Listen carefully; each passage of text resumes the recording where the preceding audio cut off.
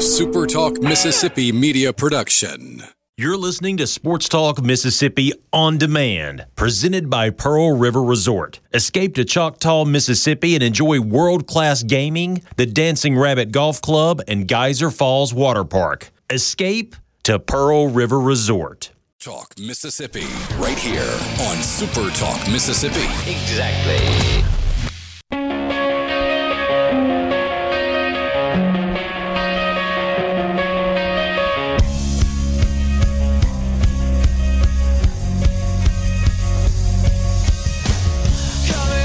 Tomorrow, Major League Baseball is going to take another step toward the start of their season.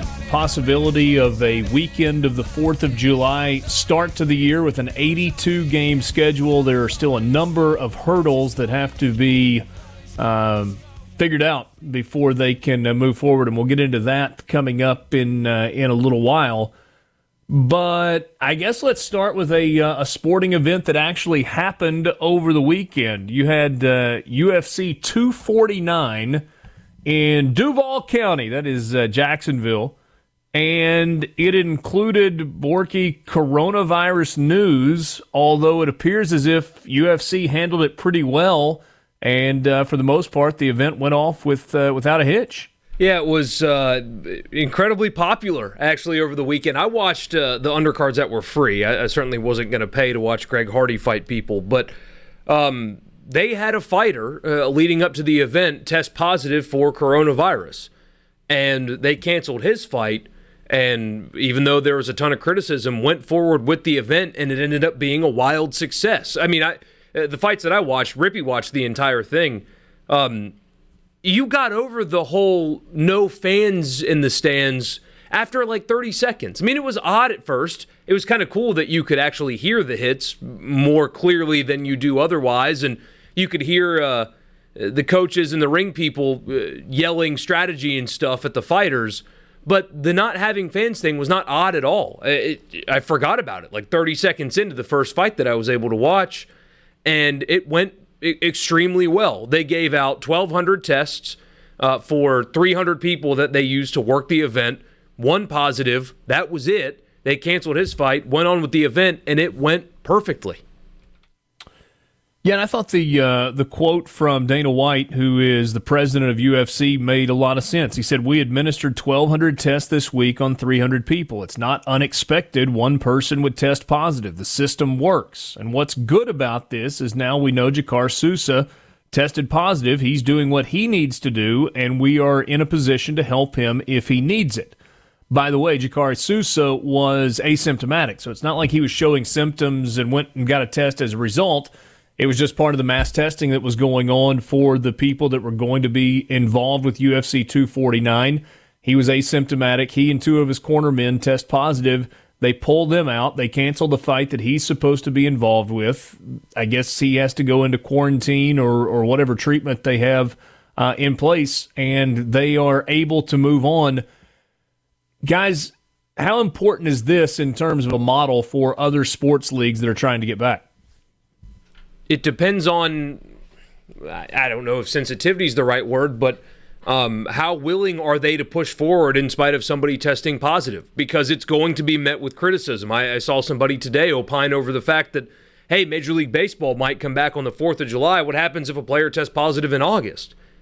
And I think the answer is an easy one. It's an insensitive one, but it's an easy one. You test everybody around him, because they are going to be readily available that by then. They are in most every state already. You test everyone around him, and you isolate that player, and you move forward, just like if he would have turned an ankle on the base path. Same thing that UFC just did. It's a little different because only two guys fight, and you can end one fight, and you've got a dozen more on a night, and it doesn't affect anything. But if you have one player test positive in August, you test everybody around him, and if you get a bunch of negatives, you isolate that player, you treat it like an injury, and you move forward with your season. You just have to be willing to absorb the criticism that's going to come with that. And I think the NFL is prepared for that. Maybe baseball is, but the NBA, I think if they get a positive test, they shut down again. They're a little bit more sensitive to the criticism. I think Roger Goodell, Dana White obviously is not, and so they will handle it differently, in my opinion.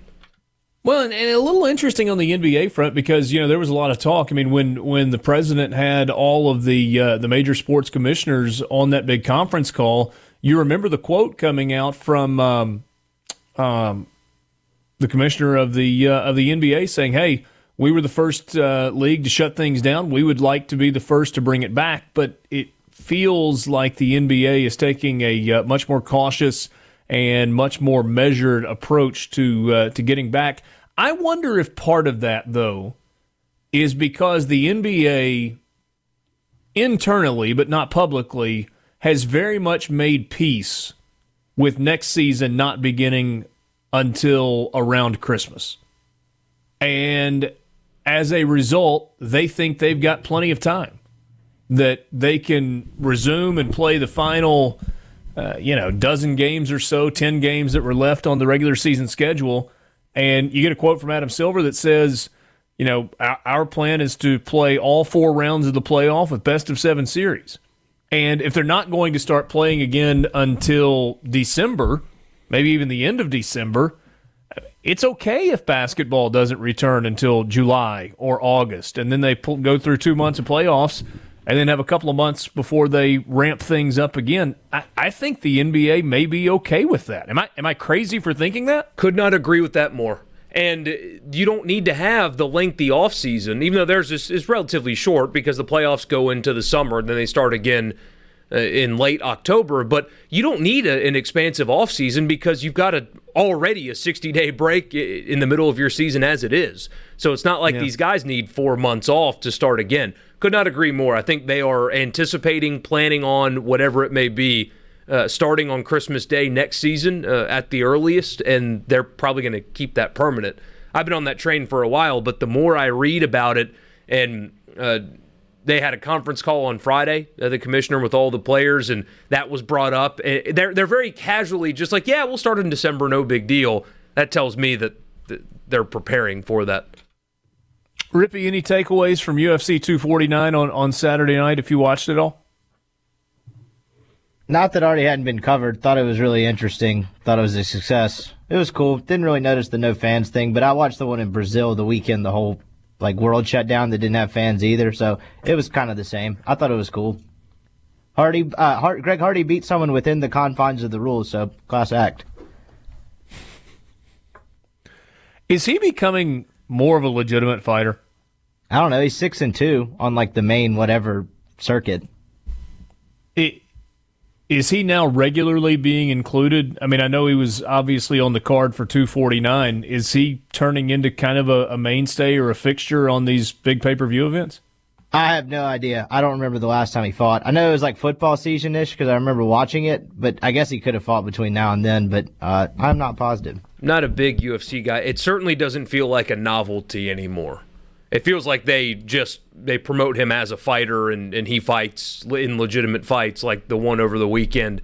At first it was former NFL star Greg Hardy. Now it's just UFC fighter Greg Hardy. They've changed the way they promote him.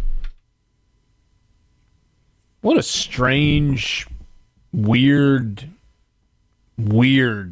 journey his life has been since he finished playing high school football at a private school in Memphis and came to Ole Miss and was at times dominant on the football field and at times almost a no-show. Had a little stretch where he kind of contributed in basketball. I mean, incredibly athletic guy. Obviously has had significant off-the-field issues within his personal life and within decision-making, and now here he is, and rough-looking dude when you see the picture of him in the ring. Hey, Dad, I know you loved boxing, or what boxing used to be. I don't know if you're into it now. UFC do anything for you? I'll watch it. It's nothing I go out of my way to watch, but I enjoy it when it's on. Yeah, it's funny hearing you guys talk about the no crowd thing, and I've been watching pro wrestling all this time, and they've been having no crowd, so I'm just completely used to it at this point. So wrestling has kept rolling, huh? Yeah. They've just been taping shows. Now, it was interesting. Last week's show, They actually had it. There weren't fans in the stands, but there were people beyond the wrestlers there, just wearing masks and sort of hanging out. It was weird. It was sort of weird to watch. We're going to get to winners and losers coming up to start the 4 o'clock hour. I don't think we did that last week. Took a week off, so we'll come back and take a look at winners and losers. Something tells me the Lottie Giants of the Korean Baseball Organization might be on the left-hand side of that ledger. You know we love to get your winners and losers as well. So from the weekend, 601-879-4395, 601-879-4395. That's the C Spire text line. What did you see this weekend that you liked, that you think deserves to be in the winners category?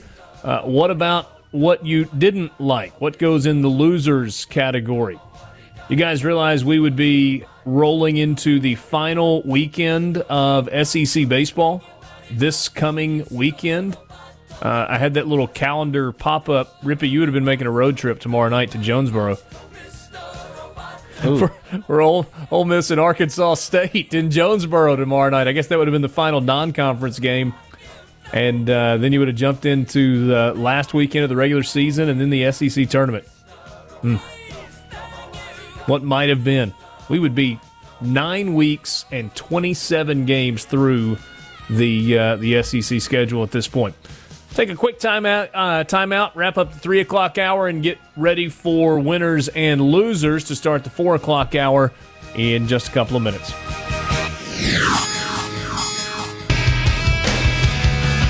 Sports Talk Mississippi with you, streaming at supertalk.fm. Thanks for being along for the ride on this Monday afternoon as we start a new week. I did it again. I don't know. It's like it hurts every time I look, but I can't help but look, pull up the baseball schedules. So I mentioned Ole Miss would have played Arkansas State on Tuesday night. And then it would have been a 3-game series with Alabama in Tuscaloosa to close out the regular season. And all 7 series in the SEC would have been Thursday, Friday, Saturday series this weekend. Mississippi State would have had North Alabama on Tuesday night in Starkville. So tomorrow night they would play their last non-conference game and then would jump on a bus Wednesday morning and head north to Nashville for what would have been likely the marquee series in the entire country. Mississippi State at Vanderbilt for a 3-game set that would have begun at 6:30 on Thursday night. And then we would have gotten through the weekend, gotten the results on Saturday, would have had Sunday to digest everything. Monday would have done the show here in Mississippi, and then we all would have jumped in the car on either Monday night or Tuesday morning and headed to Hoover for the SEC baseball tournament that would have started next Tuesday, 1 week from tomorrow. Man, that just stings. I think it's my favorite thing that we do. And, Borky, this is the first time in how many years? 8, 9 years that we've not been at the SEC baseball tournament. Is that right? I haven't been yet, so. I meant the show. Yeah, Borky.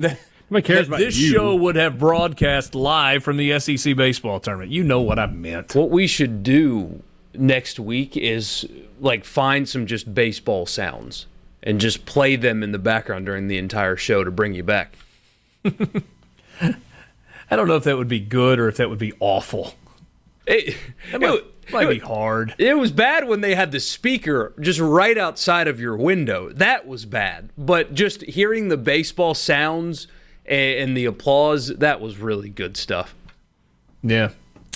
That's only thing that'll keep us away is when they cancel it altogether. So that's where we would be right now. Ole Miss would have played who this past weekend? They would have played Auburn at home on graduation weekend, and Mississippi State would have been at home against Missouri. So it would have been a 3-game series, Friday, Saturday, Sunday in Starkville against Missouri, and Ole Miss would have been at home as well. Would this have been graduation weekend this past weekend in Starkville? Hey, Dad?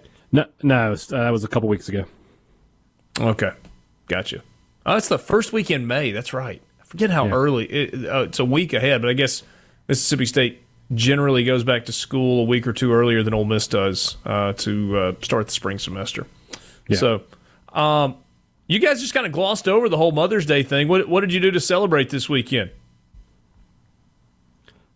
Well, for me, I sent my mom a big bouquet of flowers, and talked to her on Sunday.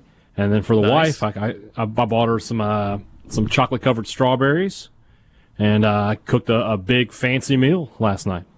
A couple of big thick ribeye steaks, a couple of thick ribeye steaks, some twice baked potatoes, and some of those Brussels sprouts I know you like with the bacon.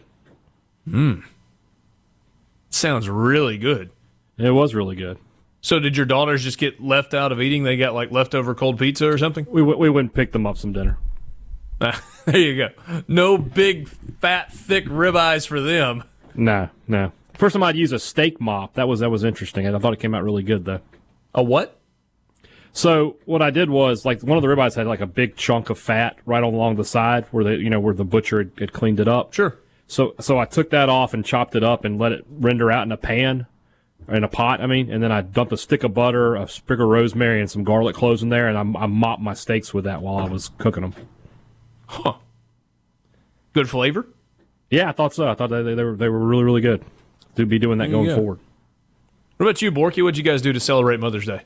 Made in the morning a skillet French toast. So I just lined the bottom of the skillet with mixed berries, blueberries, raspberries, strawberries, and then it did like a French toast mix with eggs, obviously, and cinnamon and cumin and maple syrup and all kinds of stuff, and laid the bread after you dip it in that mixture on top of the berries and stuck it in the oven for 20 minutes. Took it out and coated it with powdered sugar and some maple syrup. Then we went kayaking and then ate an entire pizza. It was a day. There you go. Darren in Jackson says that, we used to ask our dad what he was getting Mom for Mother's Day, and he always replied, nothing. She ain't my mother. Wonder how that went over on an annual basis. Sports Talk Mississippi streaming at supertalk.fm. Send us your winners and losers. We'll get to those coming up to begin the 4 o'clock hour. 601-879-4395 is the number for the C Spire text line. Take a time out. We will be right back.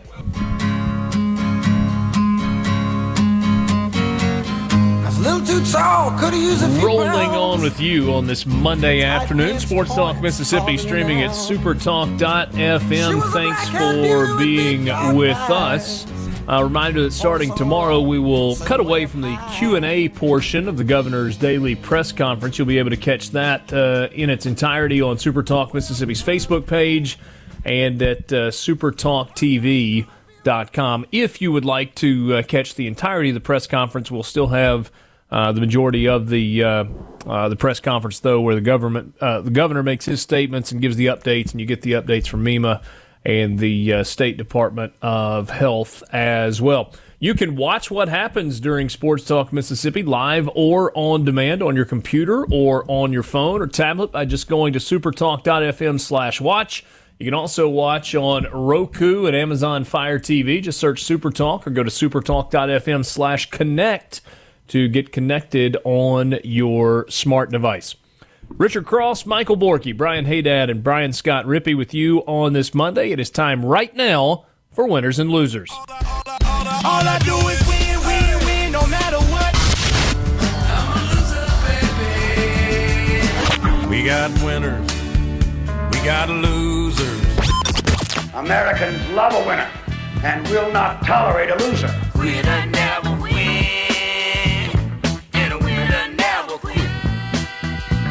All right, so this is what we do on Monday afternoons. If you happen to be new to the party, we would love to get your submissions for winners and losers from the weekend. C Spire text line is open, 601-879-4395. At C Spire, they're not just saying they care, they're taking action to show it through COVID-19 and every day, from free wireless data for educational websites to connecting businesses with the tools to work from home. Learn more at cspire.com/cspirecares. Hey, Dad, want to go first? You got a winner? I had one for last week, and we didn't do winners and losers, so I'm going to go back to him. And that's Hafthor Bjornsson. Borky and I know him a little better as the Mountain from the Game of Thrones. 2 Saturdays ago, he set a new world record for the deadlift. He lifted 1,104 pounds. 1,104. And I watched this, and he looked like he was picking up a baby. It was nothing to him. So the world's strongest man, now the world record holder for the deadlift. So if it looked like it was nothing to him, why do you think he wouldn't have done more? So that's a good question. Obviously, it wasn't nothing to him, but it just looked so easy for him. It was crazy. So 1,104. What do you think he could have gotten to? He says his next step is 1,120, and they just go up a little bit at a time. But I mean, I don't know. I said it looked easy. I don't know that it was easy. I mean, if it was easy, I guess he would have done more. But yeah, that's a big old dude. Is there anybody knocking on his door trying to chase him down and surpass this record, or is he just kind of like on an island of one with regard to the ability to deadlift 1,104 pounds? I don't know the answer to that question. I'm not that into the sport of powerlifting, but I saw it a link for it on Twitch on 2 Saturdays ago, and I was like, sure, I'll watch. I think the fact that I knew him from TV made him more interesting to me. Yeah, I kind of miss the World Strongman competitions that used to come on at ESPN. Magnus for Magnuson. Magnus for Magnuson was a bad man. Yeah, this guy is the new Magnus for Magnuson. He's from Iceland too. I don't know what they put in the coffee up there in Iceland, man, but they got some big old boys. I don't think it's what they put into the coffee. I think it's more about what they inject through syringes. Sorry. Oh. Or do we think this is all natural? Well, I mean, the fact that it's just all these same people from one island. You think if it was a steroid thing, Americans would be all over it, but they're not. So. Yeah. Playing the Mountain, what is he, 6'8"? I mean, he's 6'9" and 420 pounds. No. Holy cow. Yeah, go ahead. So he's got the frame to put that kind of weight on. Yeah. But solid as a rock, right? It's unbelievable. Yeah, he is a monster. What was your favorite competition on the old World's Strongest Man competition shows? The stone throws. Hey, Dad, the what? When they would throw the big stones. Huh. Pulling the car. The car was cool, yeah. Rippy, I was going to ask if you and Borky had ever seen those. I mean, obviously you didn't see them in real time, but I didn't know if they... We were, when ESPN Classic was still prevalent when I was a kid, that was always on there. That and, what was it, Stump the Schwab? Stump the Schwab was great. Yeah. I love the outdoor power sports competitions as well. Steel was a big sponsor on that. Isn't that guy Dick Vitale's personal assistant or something? He was laid off by ESPN a few years ago. I don't know. Maybe Dick Vitale hired him to be his personal assistant or researcher or something after he was laid off from ESPN. But when they had the layoffs a few years back, Schwab, who had been there for forever, Howie Schwab, he was let go. And there were a lot of people that were really upset about that. That was a pretty good game show, too. It was. Yeah. Borky, do you have a winner from the weekend? Yeah, a couple. We'll start with Dana White. It's a little easy to do it when you don't have a team sport, but still, he took some criticism. The Fight Island, he was called crazy and irresponsible and all these things, and he decided to brush all that off and push forward and put on a really good event. Even had a fighter test positive for coronavirus, canceled their fight, pushed forward with the event, and by all accounts, it was a massive success. Ratings haven't come out yet, but they anticipate a really big number, and he's just moving forward. So credit to him for not worrying about what the people online say about UFC, because he put on an event. It was efficient. They did provisions. They tested, and it all worked out just fine. It's almost like there's a really strong leader who's confident in his own decisions and the protocols that they've got in place, and he doesn't really care what people think about him. Well, he was never going to stop in the first place. He was forced to stop. He was going to move the event that was supposed to be, I think it was somewhere in Ohio, and then they had another one too, UFC's building in Vegas, and the government was basically hey man, chill out, let's not do that. So if it were up to him, he would have had none of the cards affected. And wasn't it also in conjunction with ESPN? Like they were doing part of the carriage. Well, I mean, I guess that's part of the ESPN Plus deal. So that's where you get the UFC fights, and then they do the pay-per-view through that platform as well. And maybe ESPN was like, yeah, we really can't do this right now. Maybe. Feels like Goodell is also doing the same. I mean, both of them. I mean, they are pushing forward. The NFL hasn't had an in-person event really yet, but they've both received criticism for not stopping operations, and yet they've all been successful. So really good on both of them. Rippy, you got a winner? Mine was the UFC, so I guess I'll go to the Jordan doc. I thought those 2 episodes were by far the best 2 of the documentary so far, not even close. So I guess that would be my winner. So what stood out for you last night? Just, I mean, from the baseball thing to the gambling side to him coming back, I just found it interesting. I didn't know a lot of that stuff. They had a lot of great footage and stuff too, like them opening it and Craig Sager basically just ruining a press conference before it got started with that question. Which was fantastic. Yeah, that was great, and the guy was like, "Way to go, Craig!" And that was actually pretty awesome. It was great. But Hoover Met got some nice pub in there. Yeah, I enjoyed that. You know, remember when we started talking about this before it started? I said I hope they go back and talk about the gambling stuff, and we weren't sure how it was going to work. And the way they've worked in all these, flashbacks and going back in time, they delved into it, and I thought that was very interesting stuff. Yeah, they addressed it, held on, and pretty much just squashed the theory. Like, there's no way you can watch that and still think that holds any water. Right. What, that he was actually suspended secretly for 18 months by the NBA? Yes. Didn't happen. No. And I thought the author, and I can't remember which book, was it Rare Air, maybe the name of the book, that the guy where he said, hold on a second.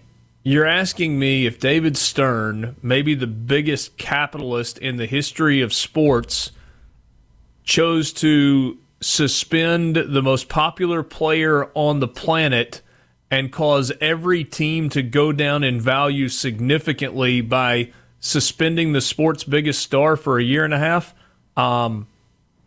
No. And I mean, David Stern is like, I don't know how many different ways I can answer this question. No, there's no truth to that. There's no validity. Anyway, I loved the baseball footage as well. And to hear, it really is unheard of for somebody, I mean, like, unheard of is not even the right way to describe it.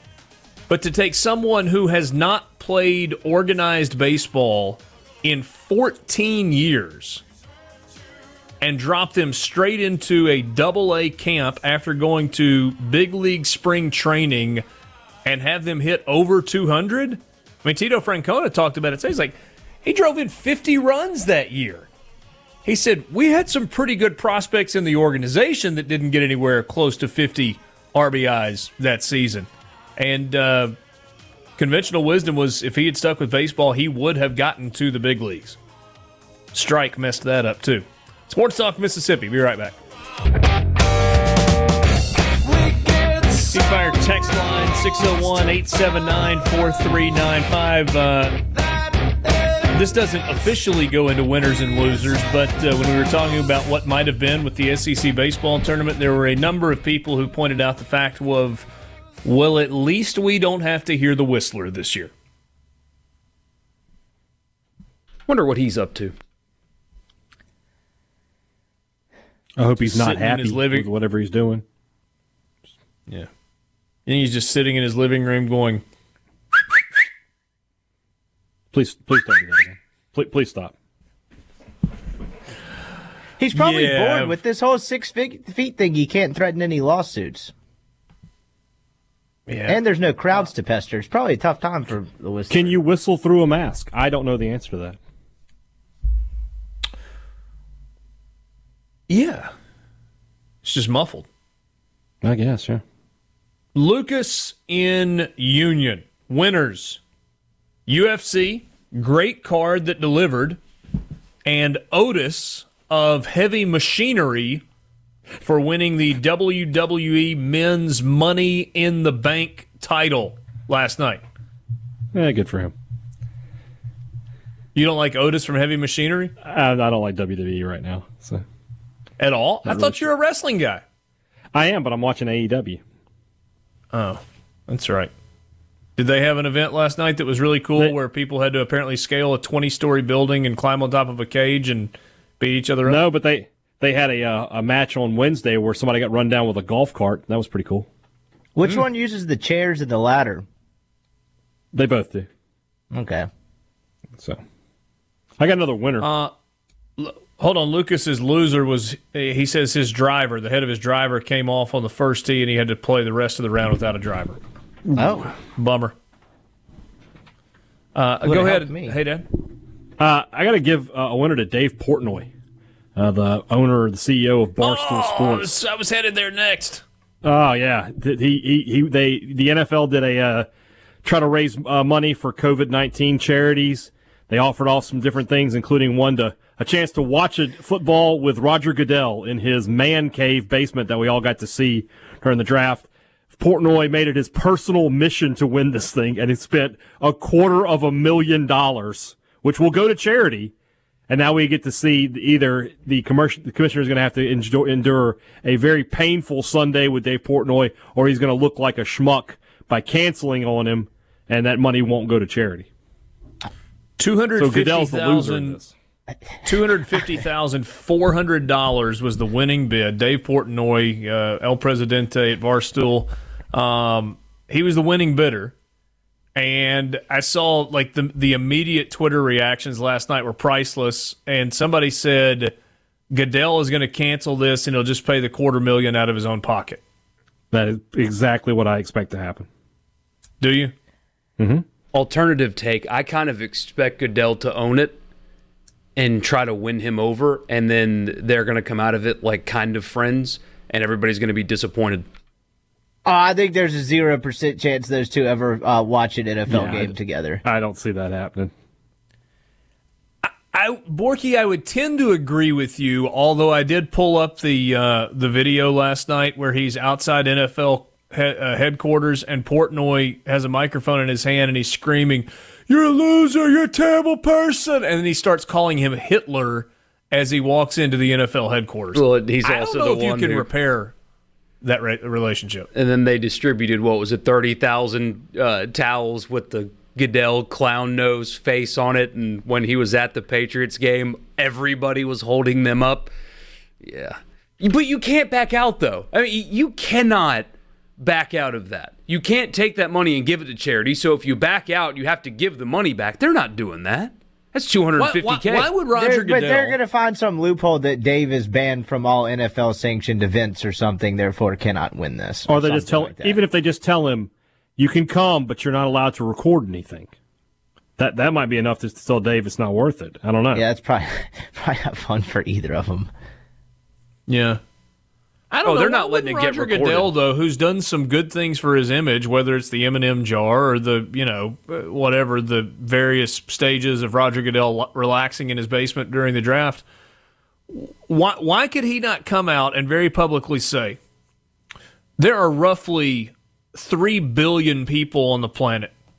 There are 2,999,999,999 that I would have rather won this auction. But the fact is, Dave Portnoy won it. We were trying to raise money for charity. He's going to write a check for $250,000, and he has to make it out to the NFL so that we can then distribute the money. And I'll welcome it. Why couldn't he do that? I think he's going. See, I think he's going to. It's nothing but a win for him, because if they do put this on video, I don't.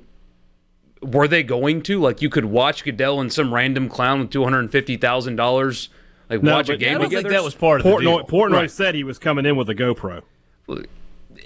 Even if video comes out, and if you're Goodell, you just sit back, and if he wants to rip on you, let him do it and just laugh it off, and then it's not funny for him.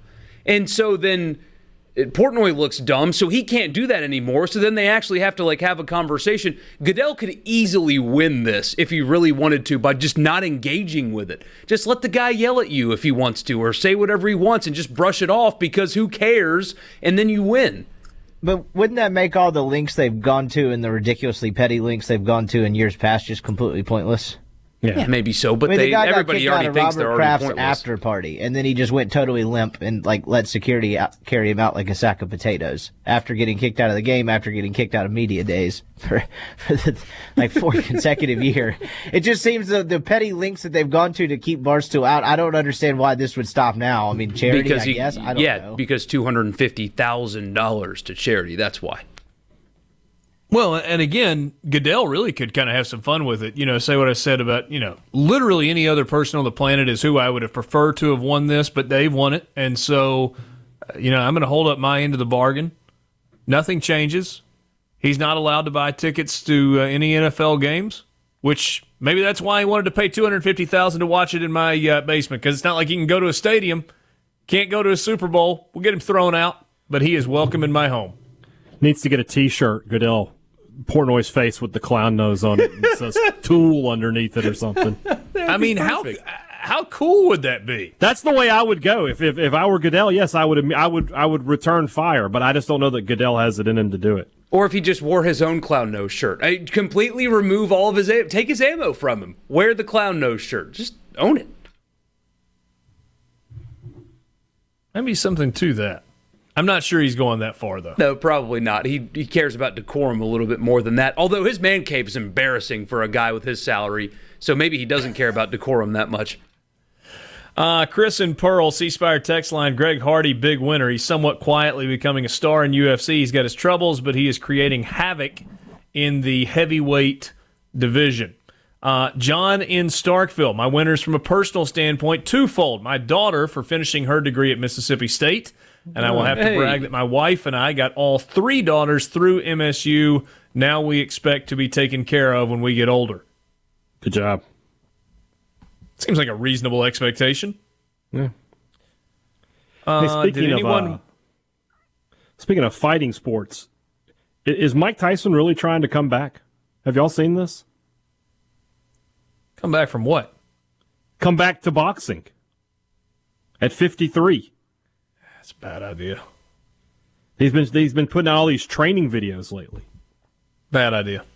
I mean, I agree with you, but I'm sure he can get somebody to promote it and somebody to write a great big pay-per-view check, and a lot of people will watch, and he can put $25 million in the bank and probably pay some bills. Yeah. It's something. What's the guy's name from Tuscaloosa that I can't think of? The boxer, Deontay Wilder would kill Tyson, just destroy him. Would just smoke him. Yeah.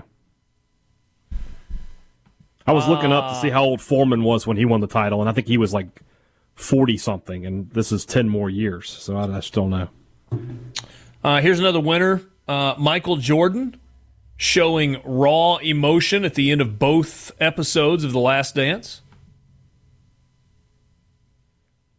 Richard, I have a winner. This is from Spence in Brookhaven. Paramount Network yesterday, they aired a marathon of the first season of Yellowstone. My wife and I were both happy on Mother's Day.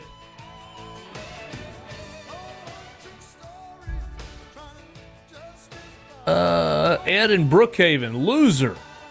The music world lost Little Richard. I would agree with you.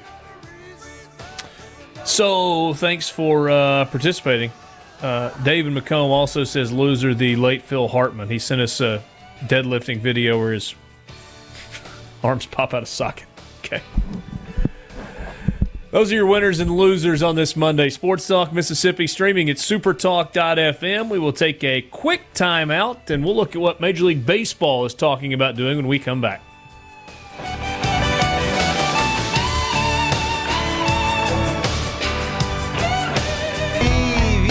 All right, so Major League Baseball owners approved a proposal that Commissioner Rob Manfred plans to present to the players tomorrow on a return-to-play scenario.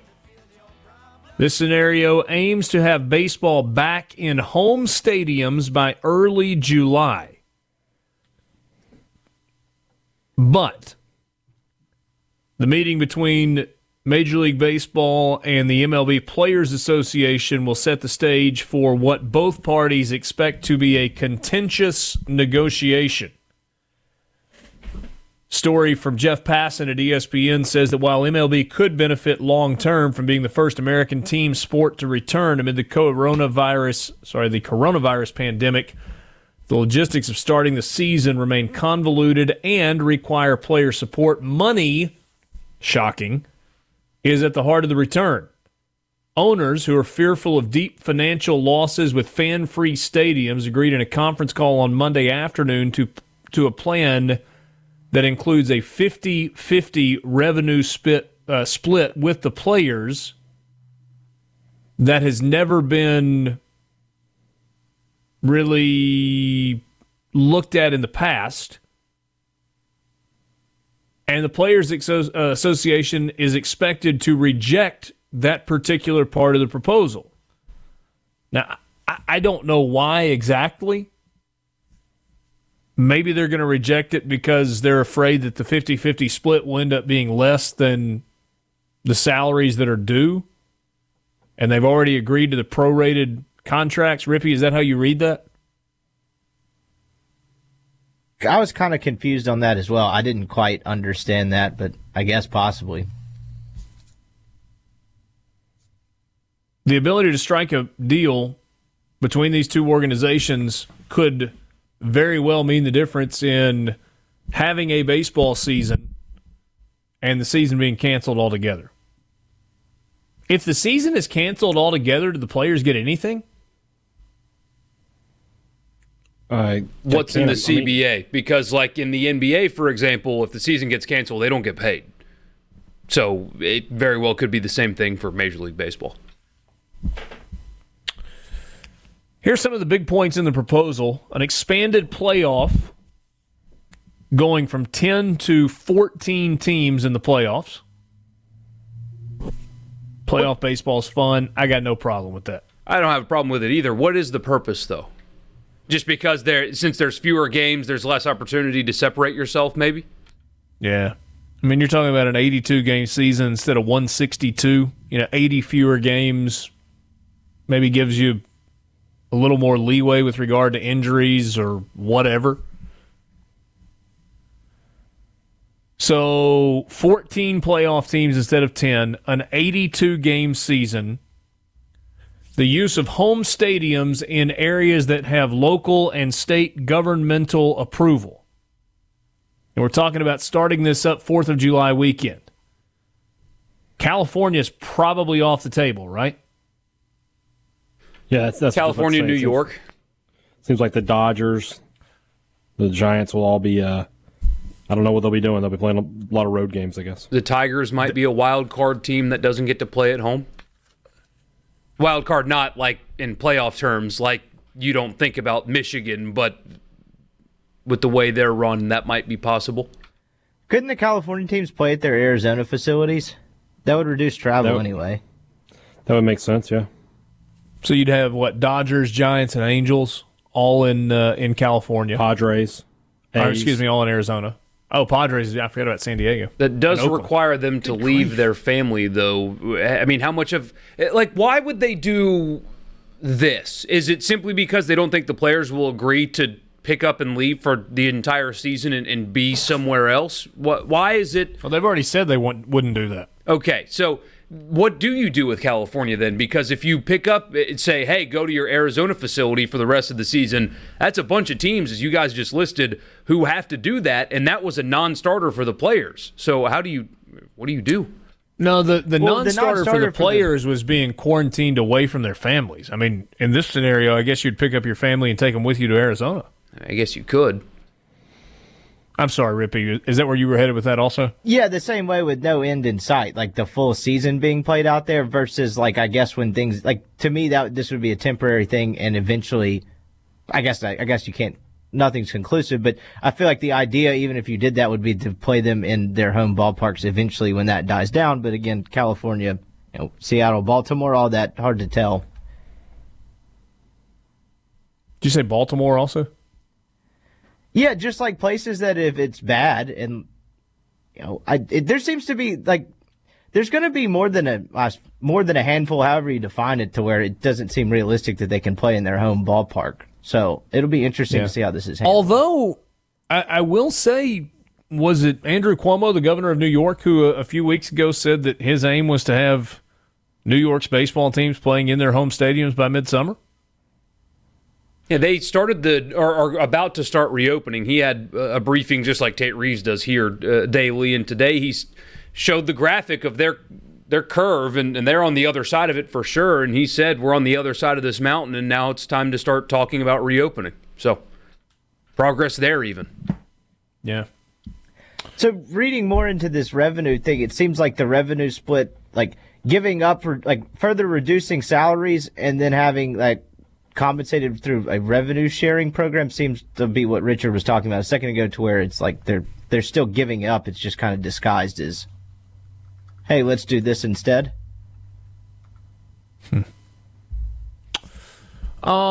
Spring training that would begin in early June. They're saying 3 to 6 weeks of spring training, though likely no games, no spring training games. It's just to go and get ready and do stuff with your team, and then we'll play ball.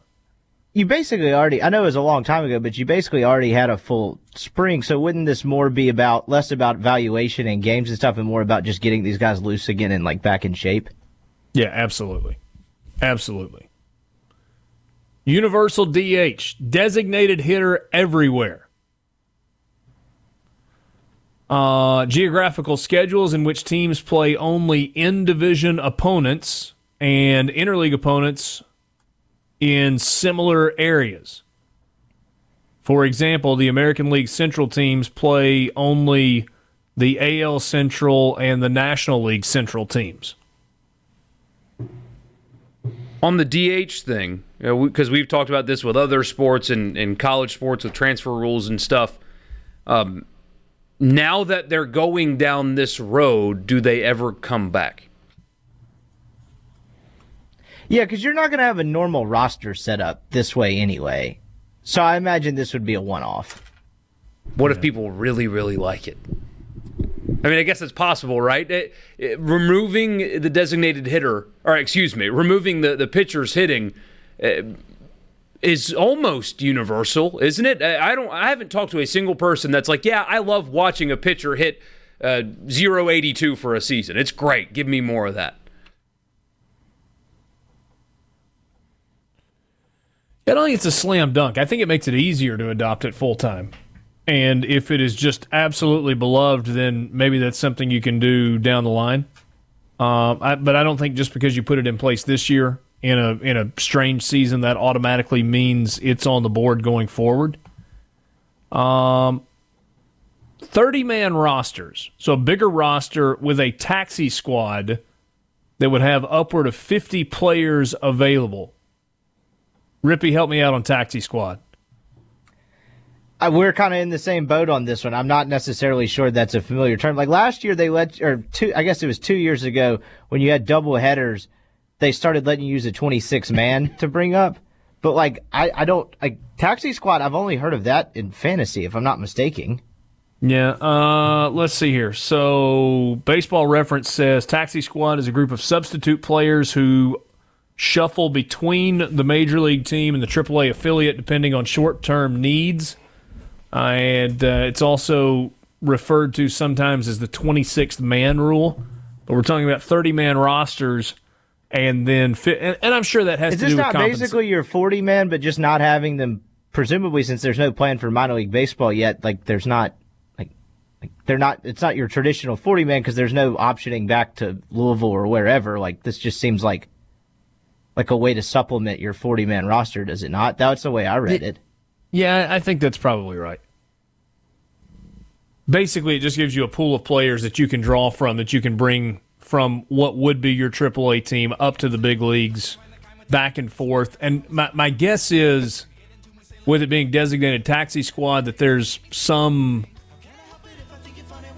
maybe there's not a limit the way there normally is when guys are called up and down and it counting against service time and all that goes into that.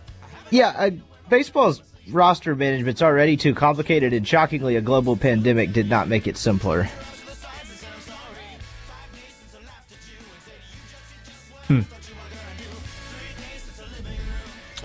So baseball trying to move forward, but they got to get the money piece of it worked out. It's always about the money. Sports Talk Mississippi with you, streaming at supertalk.fm. Be right back. So sticking with the baseball theme, but kind of coming at it from a different angle.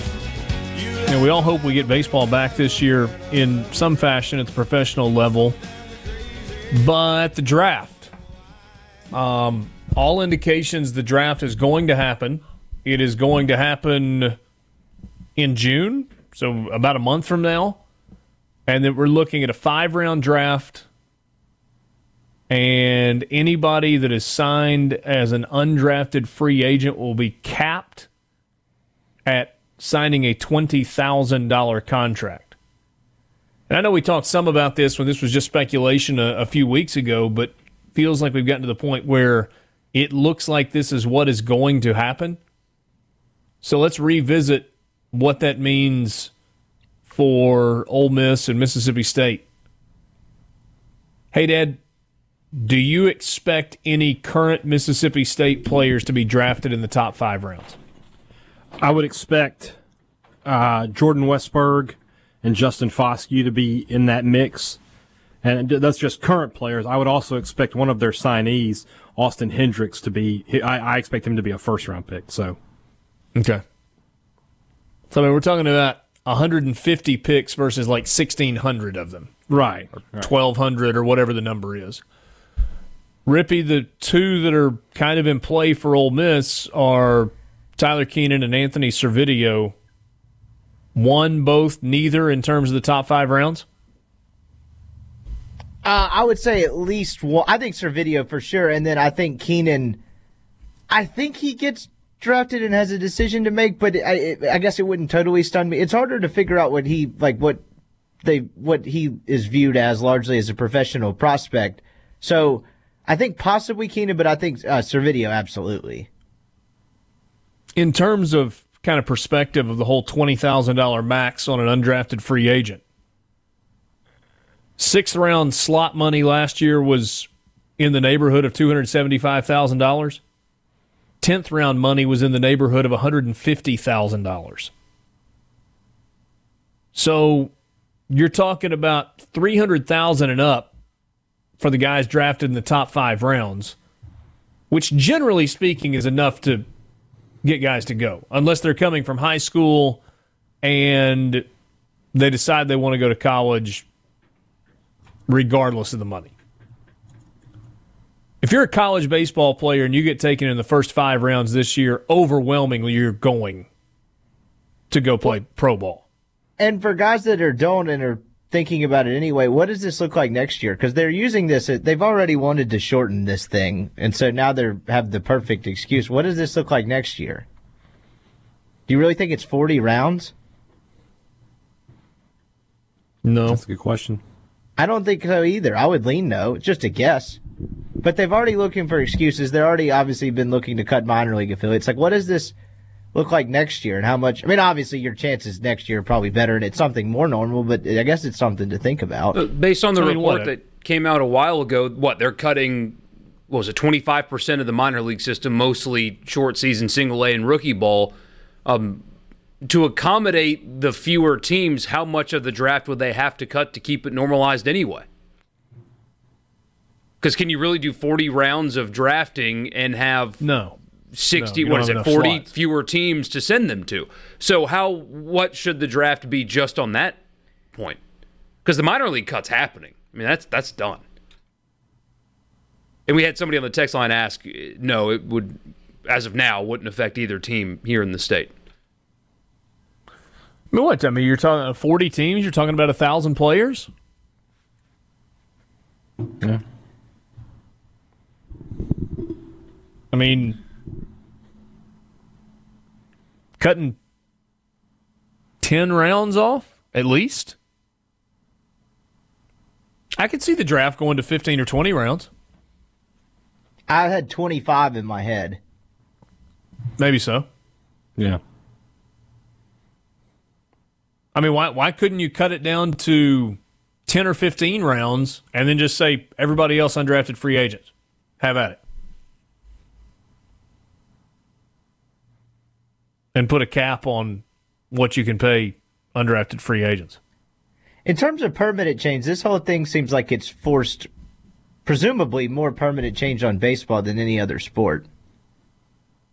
Yeah, I agree with that. Yeah, no question. Is it simply just because the length of the season and how much they play and how many players they have? If they do this 82-game thing with no hiccups, I think it's going to be awesome. Now, if guys really want to play like 100, 120 going forward, but I don't think there's any person out there that would disagree with it. 162 is kind of ridiculous. But does that actually ever happen? I doubt it because of revenue and all of that type of stuff. But like, if they do the 82 thing, I think people are going to like it a lot more because it's going to put a sense of urgency from day one. Baseball just got lucky, baseball was unlucky in that the timing of their season not being ready to start, but they're not like football. They had months to get ready. They needed to be ready now, and they're just sort of screwed in that. They just want to get a season going at any cost at this point. With Major League Baseball, people get geeked up for opening day, they pay attention for 2 weeks, and then they check out until the All-Star break. Yeah. That's just kind of how it works, unless you've got a specific team you're following. College Football Fix is next at Sports Talk Mississippi.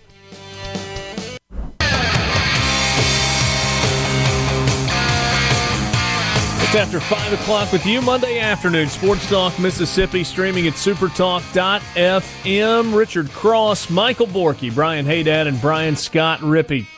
You can text the show, C-Spire text line 601-879-4395. Experiencing fever, cough, sore throat, shortness of breath? C-Spire and UMMC are partnering to offer free COVID-19 screening through the C-Spire Health app for all Mississippians experiencing symptoms. Learn more at cspirehealth.com. We are glad to have you along as we start this new work week, and it's kind of, for more and more people, starting to feel like a more normal work week. We're not all the way back. We're not even close to all the way back, but it's starting to feel a little more normal. Right now, it's time for the College Football Fix.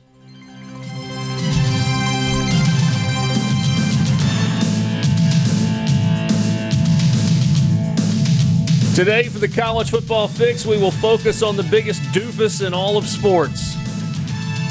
Yep.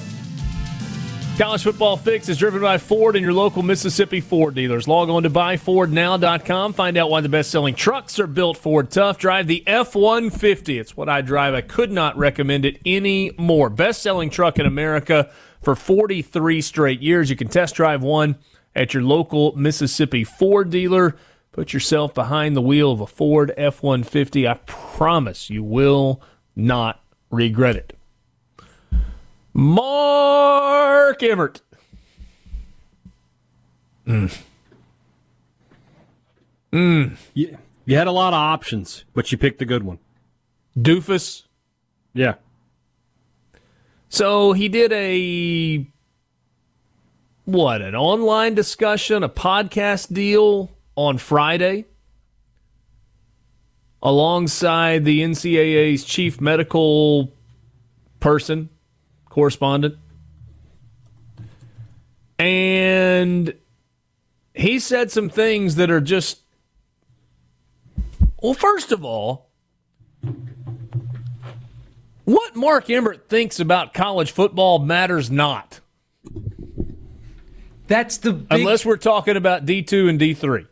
Right. That's the biggest issue with this. I mean, it became a news cycle. We have a link here from CBS, but it was everywhere. ESPN's bottom line. Head of NCAA says no football without open campuses, but they forgot the context of head of the NCAA has zero authority over the college football that we know and love. None. What he says, what he decides, affects it zero. So this is just another dude talking, but that's not what the headline said all weekend. It's just another dude talking, other than the fact that he does have a relationship with university presidents and conference commissioners, and I'm sure that he's being included in some of those discussions. But here's what he said. College athletes are college students, and you can't have college sports if you don't have college campuses open and having students on them. You don't want to ever put student athletes at greater risk than the rest of the student body. Don't disagree with that. He does go on to say that doesn't mean the school has to be up and running in the full normal model, but you've got to treat the health and well-being of the athletes at least as much as the regular students. So if a school doesn't reopen, then they're not going to be playing sports. It's really that simple.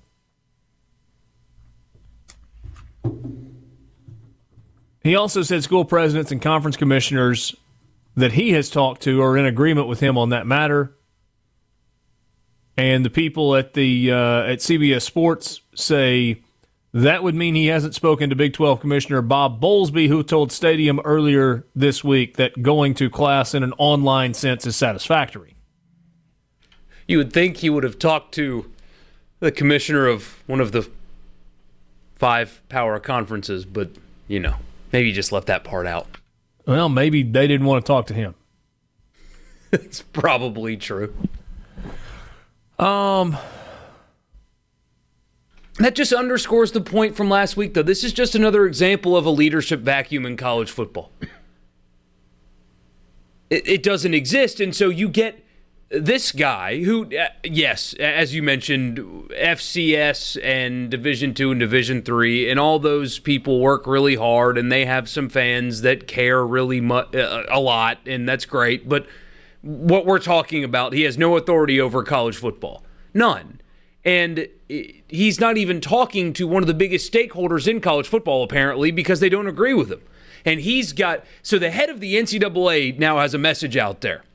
And Greg Sankey has a message out there. And Larry Scott has changed his message, by the way. I don't know if you saw over the weekend. He said he's increasingly confident that they are going to play football this fall league-wide, for whatever that's worth to you. So his messaging is inconsistent. When I realized I was on an island of one and they were going to play without us, it caused me to re-examine some of my previously strongly held beliefs. Changes things a little bit, doesn't it? But this is just another example on a list of many that there is a massive leadership vacuum in college football, and this underscores it completely. They need a leader. They need a Dana White or a Roger Goodell to say, direct everything to me, and I will give you the message. Here's the plan. Here's what we're going to do. Here's what we're going to do in case things can't go perfectly. Full stop. Any other questions? You ask me and nobody else.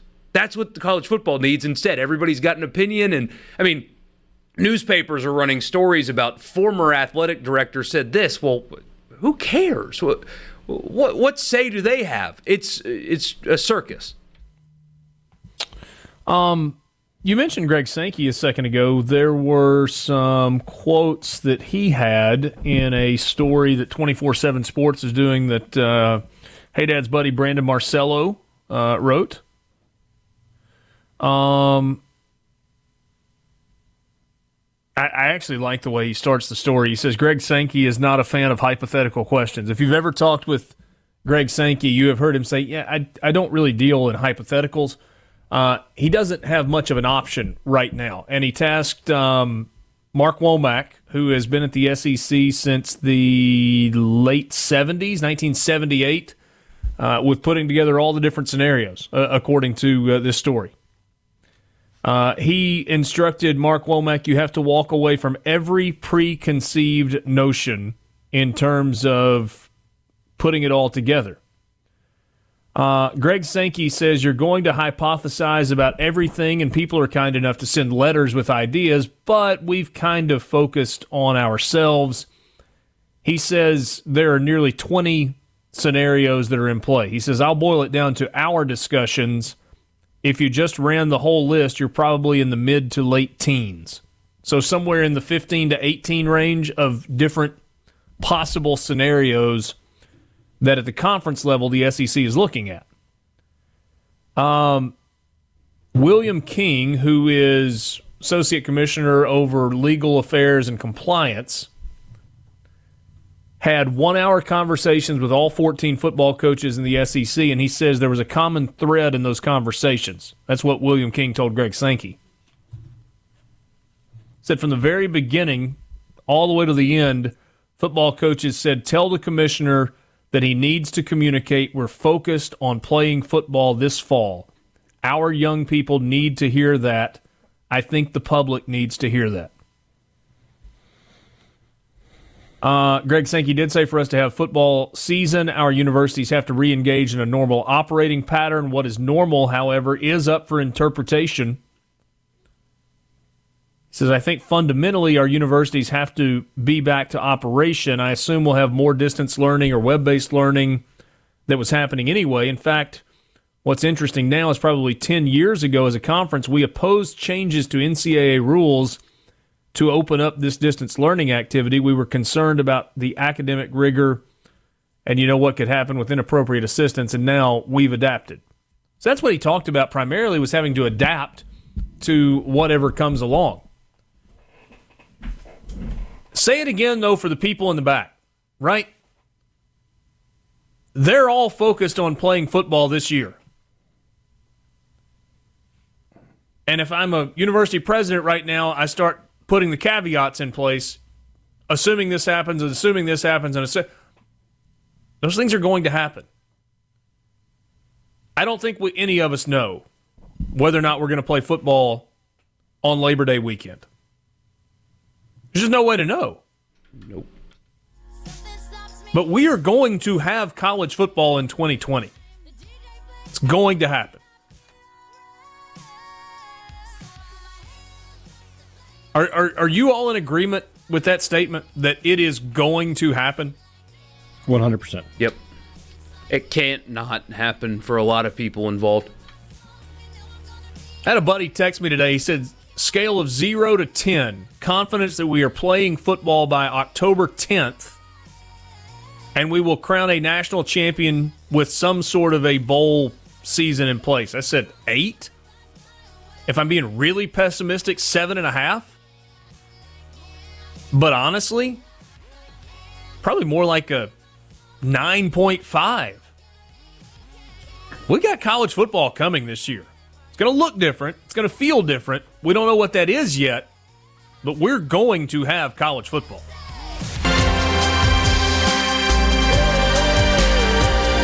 You hear what happened in Ohio over the weekend? Governor of the state of Ohio is Mike DeWine. I assume it's DeWine and not Divine. It's DeWine. He has been one of the I guess it could. We'll just go with DeWine. He's been one of the public faces throughout the coronavirus pandemic. He is a Republican governor, and he is an Ohio State football fan. In a conversation with the Toledo Blade, Governor DeWine confirmed that he has renewed his season tickets for Ohio State football.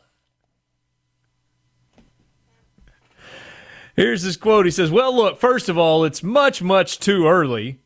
The one thing we found about this virus is there's a lot we don't know about it. We're going to have respect for it. I would certainly think college football could figure out how to do a season. Can we go watch them? I think it's much too early to be making that decision. I don't think we know. Anyone who tells you they know is making it up. I'm not going to make it up. But in the event that Ohio State has fans, he's going. Sorry, go ahead, Rippy. Oh, he's talking about the virus like it's an FCS opponent. It's kind of weird. He's got to see Justin Fields win the Heisman this year. I don't blame him.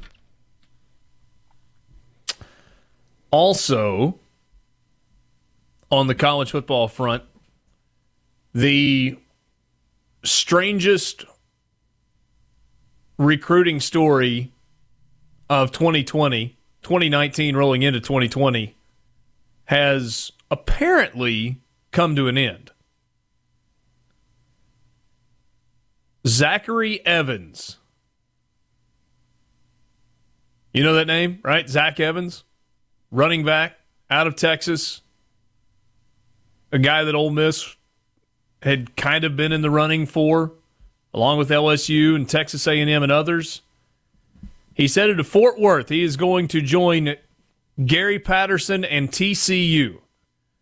24/7 Sports reported Evans signed a financial aid agreement with the Frogs on Sunday night, but he had to attend an online class on Monday before it became official. A 5-star prospect out of the state of Texas, number 1 running back in the country, number 1 player at any position in the state of Texas, number 16 overall recruit on the composite board, highest rated football player ever signed by TCU. He was originally considered a heavy lean to Georgia. That got weird. Texas A&M was in the mix. LSU was in the mix. Ole Miss was in the mix. I don't remember hearing much about TCU during the recruiting process. But TCU is where he's going to land. Well, when you run out of options, you just sort of got to take what you got. First ever 5-star recruit there, too, which is hard to believe. Hey, he's done such a good job there. I know it's not like college football's elite, but to not have one 5-star in the state of Texas when you're winning games, I'm a little surprised by that. Well, I mean, you got to remember most of his, when did they join the Big 12? They switched over late. If we could go back and re-rank, I'm pretty sure we'd make LaDainian Tomlinson a 5-star, but, He was all right. Not bad.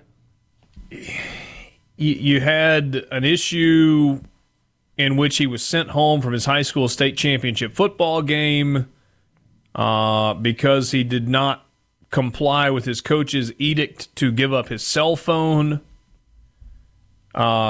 Suspended for a couple of games early in 2019 for a violation of team rules, and told 247sports.com last summer that he doesn't watch NFL or college football. Interesting dude. Feels like he's being pulled in a lot of directions, and it's kind of sad to see that play out. Happens far too much in recruiting. The one thing that is undebatable, if he's got his head on his shoulders, he is wildly talented. Yeah. Really, really talented. A big deal for TCU if it works out. Well, a great opportunity for Zachary Evans as well. That's a great school. That's $65K a year to go to school there. Hey, Dad, I'm sure that's what you'll be sending both of your daughters to TCU. At $65,000 a year. I need to go talk to the folks over in corner office real quick. We got to get some things arranged. Yeah. Start making that Richard Cross money. Yeah, right. Anything else happening in terms of college football stories that you guys have seen? Well, Tennessee just keeps on keeping on, don't they? Ranked number 2 in the country in the recruiting rankings. I complained about this to Rippy this morning. And people don't provide the necessary context when talking about Tennessee and their recruiting class, though. I understand you've got to write the story because they are getting a bunch of commits lately. They really are. Like I said, Jeremy Pruitt, the most boring person on earth, must really just have great Zoom call backgrounds, and that gets the kids to commit to Tennessee. But all that aside, number 2 class in the country. This is why they hired Jeremy Pruitt, because he's recruiting championship-level players. And look at the class in context. That's 21 commits, basically a full class. Clemson, one spot behind them, has 11 fewer commitments. 11 fewer commitments and more 4-stars. Of the 21 players that Tennessee has committed, 8 of them are 4-stars, no 5s, the rest 3s. So once everybody else behind them who has 10, 11, 12, I think LSU has 7 right now, for example. Texas has 9. Small classes because, I don't know if you've noticed, there's a pandemic going on and it's May. Once everybody starts getting their players too, Tennessee's going to drop. They're going to free fall. That class, which is almost done, is not a bad one. I think Ole Miss and Mississippi State would have taken 8 4-stars in their classes the last couple of years, I'm sure, but that's not a championship-level recruiting class. It's one that they've gotten every year for the last 10 years. Good. in the teens, but you're not winning a title. Butch Jones recruited well, absolutely. Lane Kiffin in his 1 year recruited well. No, but the only question I was going to raise, does this class as it's constructed right now not look a lot like Clemson classes looked 5 years ago? In what context? In the makeup. And Clemson was not pulling down, 5 stars and 11 4 stars. And they had a very... So 11 commitments in the last 2 weeks. Your point about the 21 commitments is absolutely a good one. In fairness, Ohio State has 17, so they've only got 4 more than Ohio State, but the point about Clemson and Southern Cal and others... By the way, Southern Cal has absolutely redoubled its efforts to, what's the phrase they're using, win back the West? Something along those lines in terms of recruiting. Borky, you said this class will free fall. I agree that it will fall, but I mean, is it going to fall outside the top 10? Yes. If it doesn't add more than 8 4-stars, yes, it will. The average star rating is like a 3.3. That's not top 10. Yeah, they're going to have to get a couple of 5 stars in there at some point if they want to stay in the top 10. I agree with that. So currently, Tennessee has 2 5 stars and 7 4 stars, according to the 24/7 Sports composite rankings. And they picked up, a quarterback today? Is that right? Yesterday, maybe. But, yeah, I mean, same difference over the weekend.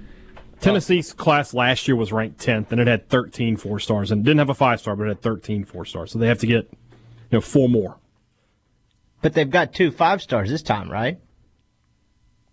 Yes. No, I'm just using rivals for my point, I guess. Yeah. Terrence Lewis, an outside linebacker out of Florida, is ranked as a 5-star. And then Dylan Brooks, a weak side defensive end out of Roanoke, Alabama. Yeah, if you're using the rivals thing, okay. Because if you look at it, they do have 5 stars. So yeah, no, I take it back. Then they have a chance to stay in. They just have to maintain where they are. Average star like There's rating. no uniformity in college football evaluation. Of course not. 3.38 for Tennessee. Behind them with better Clemson, North Carolina, Southern Cal, Florida, Notre Dame, LSU, Texas, Georgia. I mean, Oregon is in here. It'll fall. I just wish people would add the context in there that they're only number 2 because it's May and they have more commits than everybody else. Context is not always high on the list of things to talk about when you're talking about college football recruiting, in fairness. But it's a good point. I have heard some people that know Jeremy Pruitt, though, say that, that all shucks, not the smartest guy in the room persona, it is altogether different when he's dealing with recruits.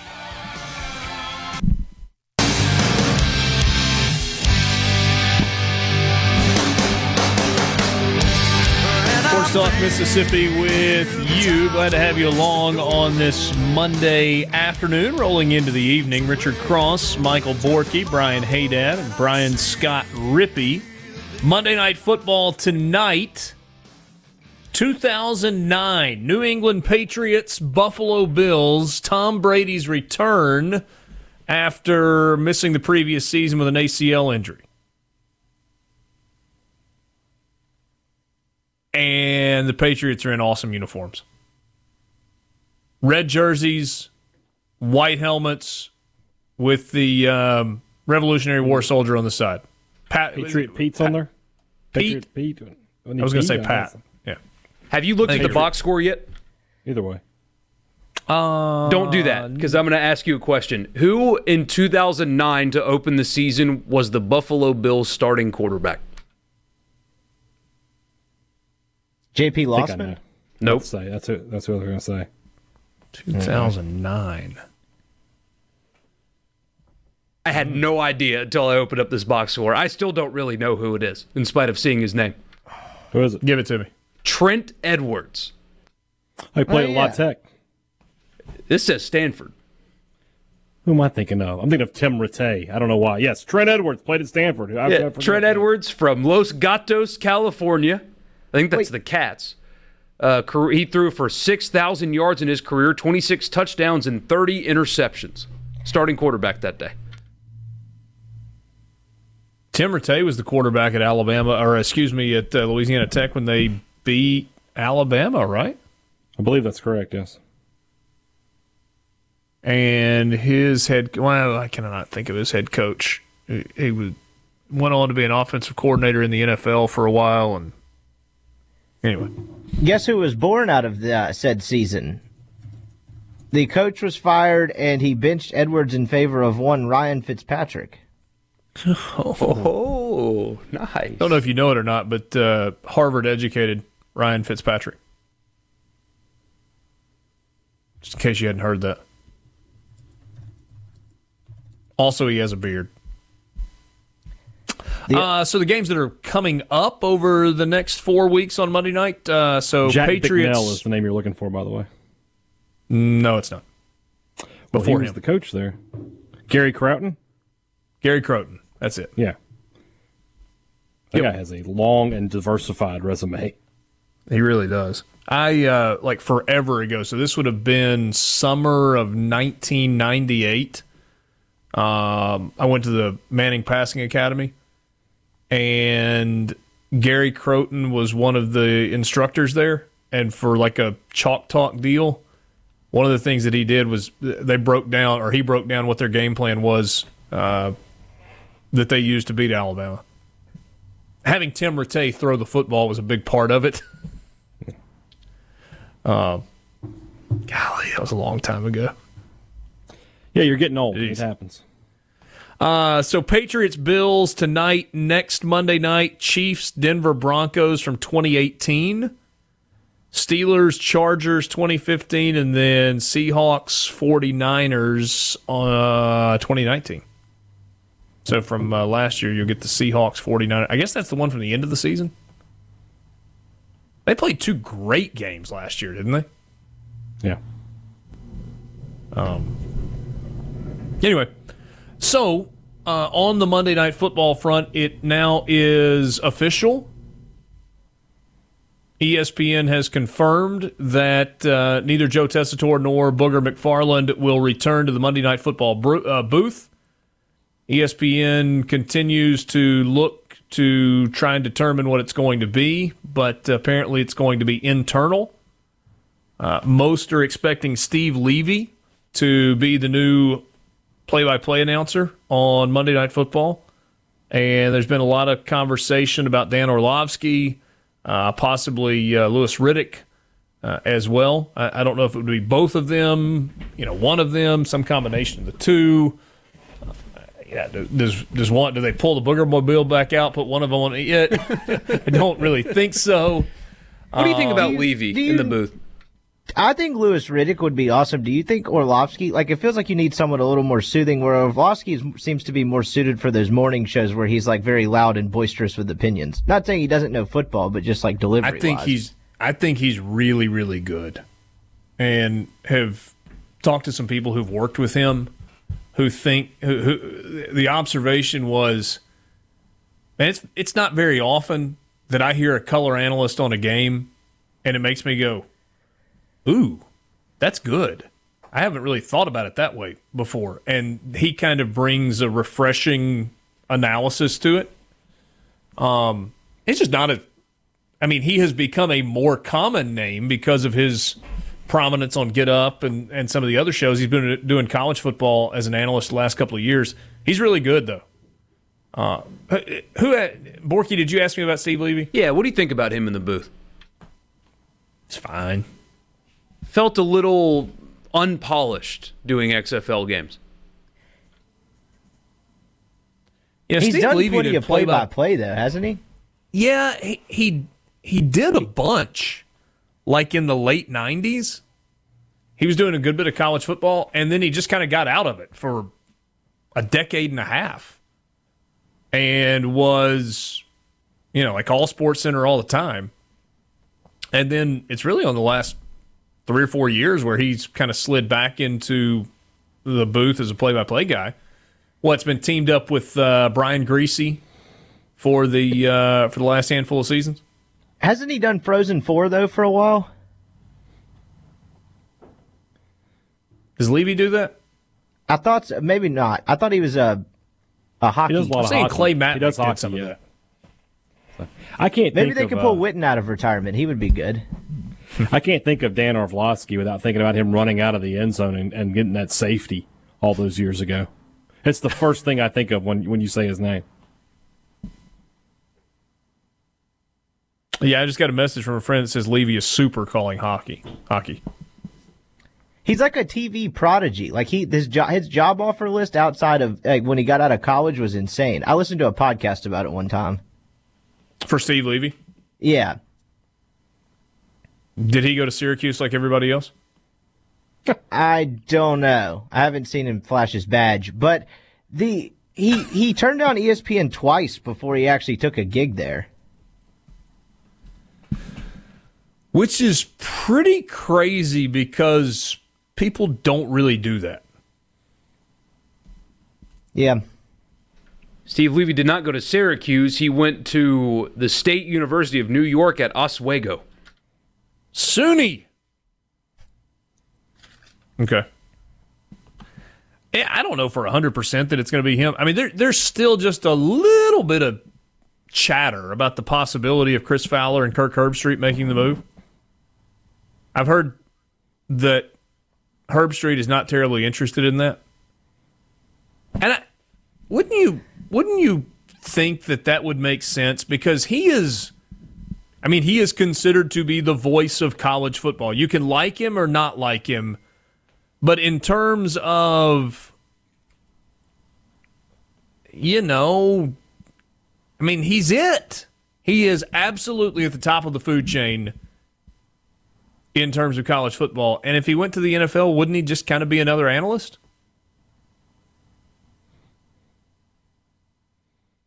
Yes, he would. And you're right.